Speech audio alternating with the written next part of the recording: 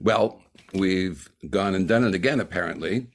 We've gotten ourselves into a new epidemic, monkeypox. And that's what we're here to talk about. The numbers from the CDC as of mid August shows some 39,000 cases worldwide, about a third of which, or some 13,000, are in the United States. There have been a dozen deaths worldwide this year, and half have occurred in Africa. We've invited two clinicians from New York who are familiar with epidemics to give us a more clinical perspective on things. Dr. Eric Meyerowitz is an assistant professor in the Department of Medicine, Infectious Diseases, at Montefiore Medical Center in Bronx, New York. And Dr. Stephen Baum is Senior Advisor for Student Affairs and Professor of Medicine and Microbiology and Immunology, Albert Einstein College of Medicine, Bronx, New York, and a longtime contributor to NEJM Journal Watch Infectious Diseases. Welcome to you both. Thank you. Thank you. Dr. Meyerowitz, I'm told that you see a lot of patients with monkeypox infections, and New York is an epicenter of this outbreak. What raises a suspicion of a case, and clinically, is it easily missed? And what would you tell clinicians to be on the lookout for? Thanks so much for having me on. Yes, it's certainly true. We're seeing a lot of cases right now, and there's definitely a spectrum of disease, and there's some heterogeneity in the presentations that we're seeing. So I think you definitely do need to maintain a high index of suspicion. The main features that lead people to present to care are severe rectal pain, severe pharyngeal or throat pain, and the rash, though not everyone has all three of these findings. So the illness course for most people that we're seeing begins with some general systemic symptoms, often including fever, muscle aches, or headache. And then the skin lesions often come a few days after those symptoms, although we've also seen them happen at the same time. And we've seen several individuals who've had no systemic symptoms with just some isolated skin lesions. Typically, the skin lesions have been in the genitals, so either on or near the penis or around the anus or in both locations. And in most cases, though not all, we've seen them spread to other parts of the body. Often there's been associated adenopathy, which is either painful or painless. The most common areas that I've seen is inguinal adenopathy, anterior cervical adenopathy, and submandibular adenopathy. And since seeing first of the few early cases that we saw here, I've been worried about the possibility of autoinoculation as part of the way the lesions disseminate. So one of the things that I counsel my patients early on is not to touch the skin lesions, or if they need to wear some gloves, or if they weren't wearing gloves, definitely to be washing their hands afterwards. And I've been counseling my asymptomatic patients in our STI clinic as well about this potential risk, because I think anyone who's seeing a rash now should be aware of that possibility. So early on, the skin lesions have looked many different ways. So it's not just those classic umbilicated papules, which I think are pretty easy to identify. But we've seen things that look like tiny red bumps, things that look more vesicular. What is helpful is later on they tend to crust in this very characteristic way. So after you've seen a few cases, it's something that's pretty easily identifiable, and is something to look out for. But obviously that's only happening after several days. All the patients, I think another important feature of the current outbreak that we're seeing is all the patients that I've seen have been men who have sex with men. And so I think this is a key epidemiologic feature, and something that is really important to be aware of as you're caring for patients. And so I think, to summarize it, as clinicians, what to look for, certainly a genital rash or a genital rash that is more generalized, particularly if there are any of those systemic symptoms. And very, very important, if there is any associated proctitis or pharyngitis, that should absolutely raise suspicion for monkeypox virus infection. The course of the illness, is it how prolonged is it in your experience?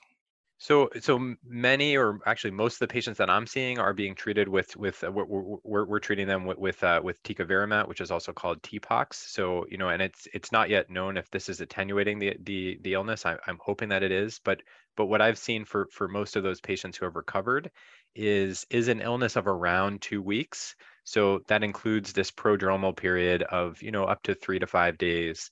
And then the rash really does evolve over, over about that time. So the point that people are leaving isolation is somewhere around 2 weeks. We have seen some people also who seem to recover very, very quickly, but I think the average is closer to those 14 days. So it's been in the news today and for the past several days that vaccines against monkeypox are in short supply. So what are you telling your patients who are coming to you and saying, "How do I get vaccinated against this thing?" Yeah, so the New York City Department of Health here in New York has been distributing the vaccines as they receive them. They've been only receiving kind of small quantities at a time, and the vaccine appointments when they go live, they're often gone within 10 minutes or so. So I think it's been clear that there is a massive shortage of vaccines. However, in the last 2 weeks, there seem to be more, and the Department of Health that has actually been able to distribute vaccines to some community partners, including some clinics like our own. So I think there is more vaccine supply, and we've been told that there's going to be more and more even over the upcoming weeks. For people who are looking for vaccines, the first place to go is to contact their providers because they may have access either through their own clinic or through affiliated clinics, and also to look on the New York City Department of Health website or the Twitter accounts where there are frequent updates. And as we noted earlier, there have been just a few deaths from monkeypox. But what are the most common complications of the illness, and what management strategies would you recommend people use to mitigate those complications? Yeah, so I think fortunately, even though there's a huge amount of suffering that this is causing a huge amount of pain, we're not seeing tons of people who need to be hospitalized. There are definitely some, but the vast majority of people are able to be managed as outpatients. A couple of the deaths were due to encephalitis. I fortunately have not seen a case of encephalitis. But the most common things that really are leading people to present are this extremely painful proctitis and this pharyngitis. So I've had numerous patients tell me that whether they have pain at one or both sites, that they're unable to sleep at night because the pain is so bad. I had someone tell me the other day that the pharyngeal pain felt like swallowing glass.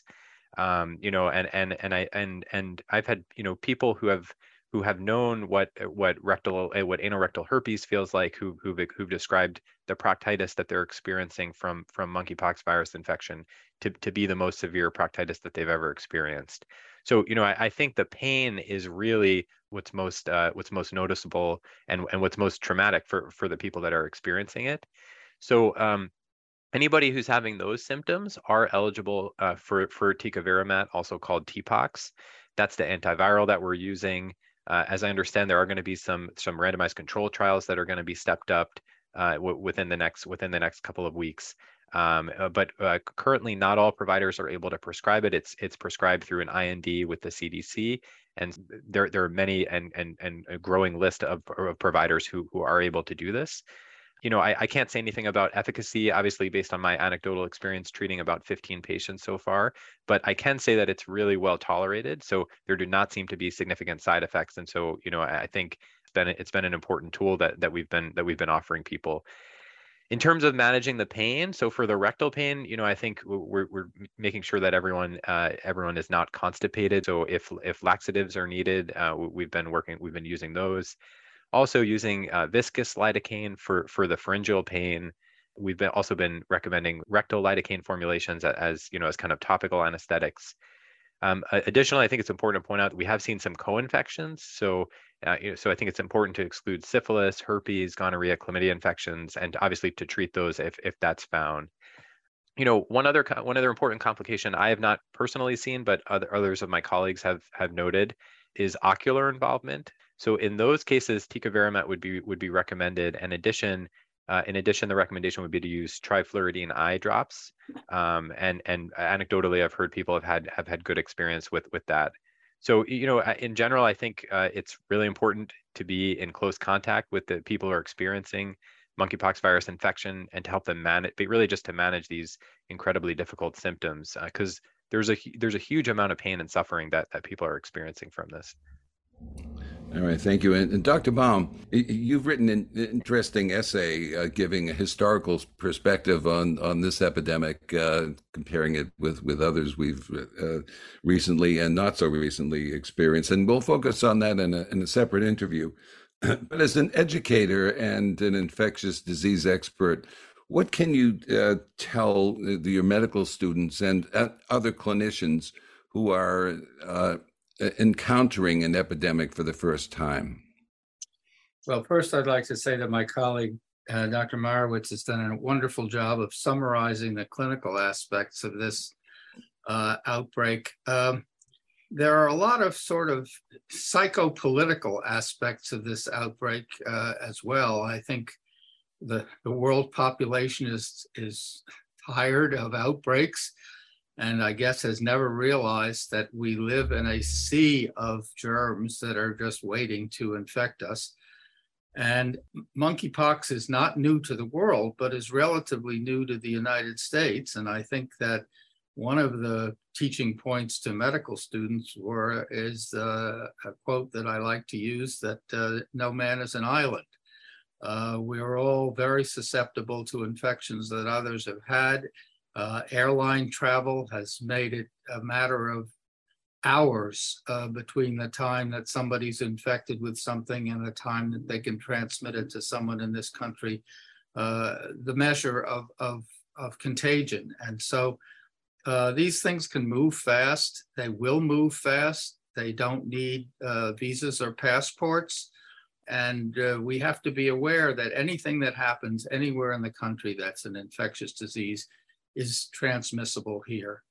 Another important factor, I think, is there's been a lot in the press, and every time you turn on a reporter on TV, they make a big issue of the fact that, quote, this is not a sexually transmitted disease.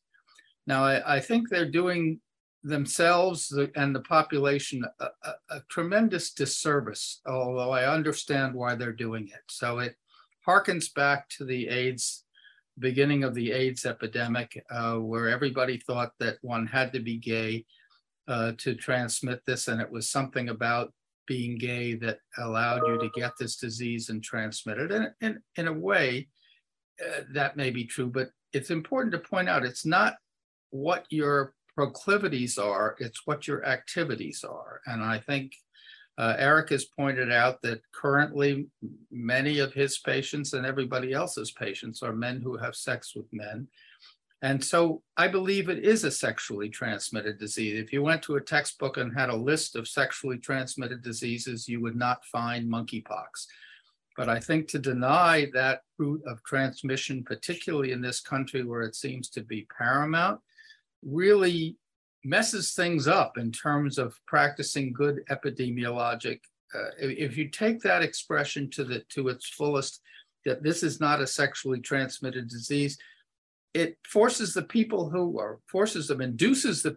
who are in the midst of this transmission environment to think, well, it doesn't really matter what I do sexually. And that could not be further from the truth.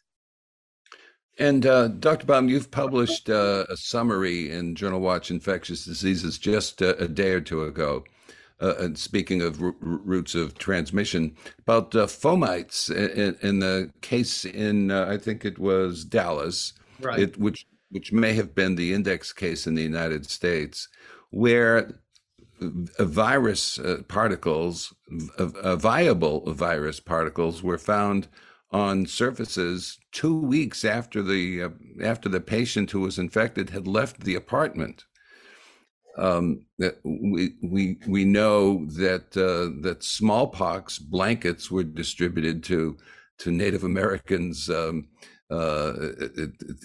centuries ago, and that was a very effective and murderous strategy. I wonder if monkeypox, being related to smallpox, would have the same kind of not lethal effect, but the same kind of transmissibility on fomites. Well, that's why I picked that paper to review, and why I actually asked the editors to expedite review, because I thought that was an incredibly important and new fact, although as you point out, we shouldn't have been surprised about it. They both smallpox and monkeypox are part of the orthopox viruses. They're very, very similar. And so this demonstrated you described it perfectly, that this virus is found 2 weeks after no one was there to spread it. And its ability to spread infection has not been quantitated yet, but it's certainly the possibility is there, and it raises a whole new concept of getting patients who we see with monkeypox to make sure they don't share bedding with other people, that they don't share clothes with other people, that they don't share towels with other people, something that I don't think anybody's paid much attention to up to now. Maybe I'm doing Dr. Marowitz a disservice because he's been telling people that all along, but I know that it's not been in the current talking about this disease, and I think it has to be. A mutual colleague of you both, Dr. Barry Zingman, has written a 3 or 4 page briefing for patients, and it's entitled "Monkeypox: What You Need to Know." And I'll put a link to that in this podcast. Is there anything else you'd suggest that clinicians might refer their patients to or themselves to for deeper reading about this? I think that's a great resource, but you also referenced the New England Journal article with the major report from the 16 countries. I also think the case records from a few weeks ago of the first case from Massachusetts has some really helpful pictures. So actually, I've been with my patients who don't have monkeypox, I've been pulling up both of those to kind of go through what the rash can look like, and I think those sort of pictures have been really, really helpful. Okay, I'll link to both those in the podcast as well. Well, I want to thank you both for your time this afternoon. Thank you very much. Thank you. That was the 301st edition of Clinical Conversations, all of which are available free at podcasts.jwatch.org. We come to you from the writers and editors of the NEJM Group. Our executive producer is Kristen Kelly, and I'm Joe Elia. Thanks for listening.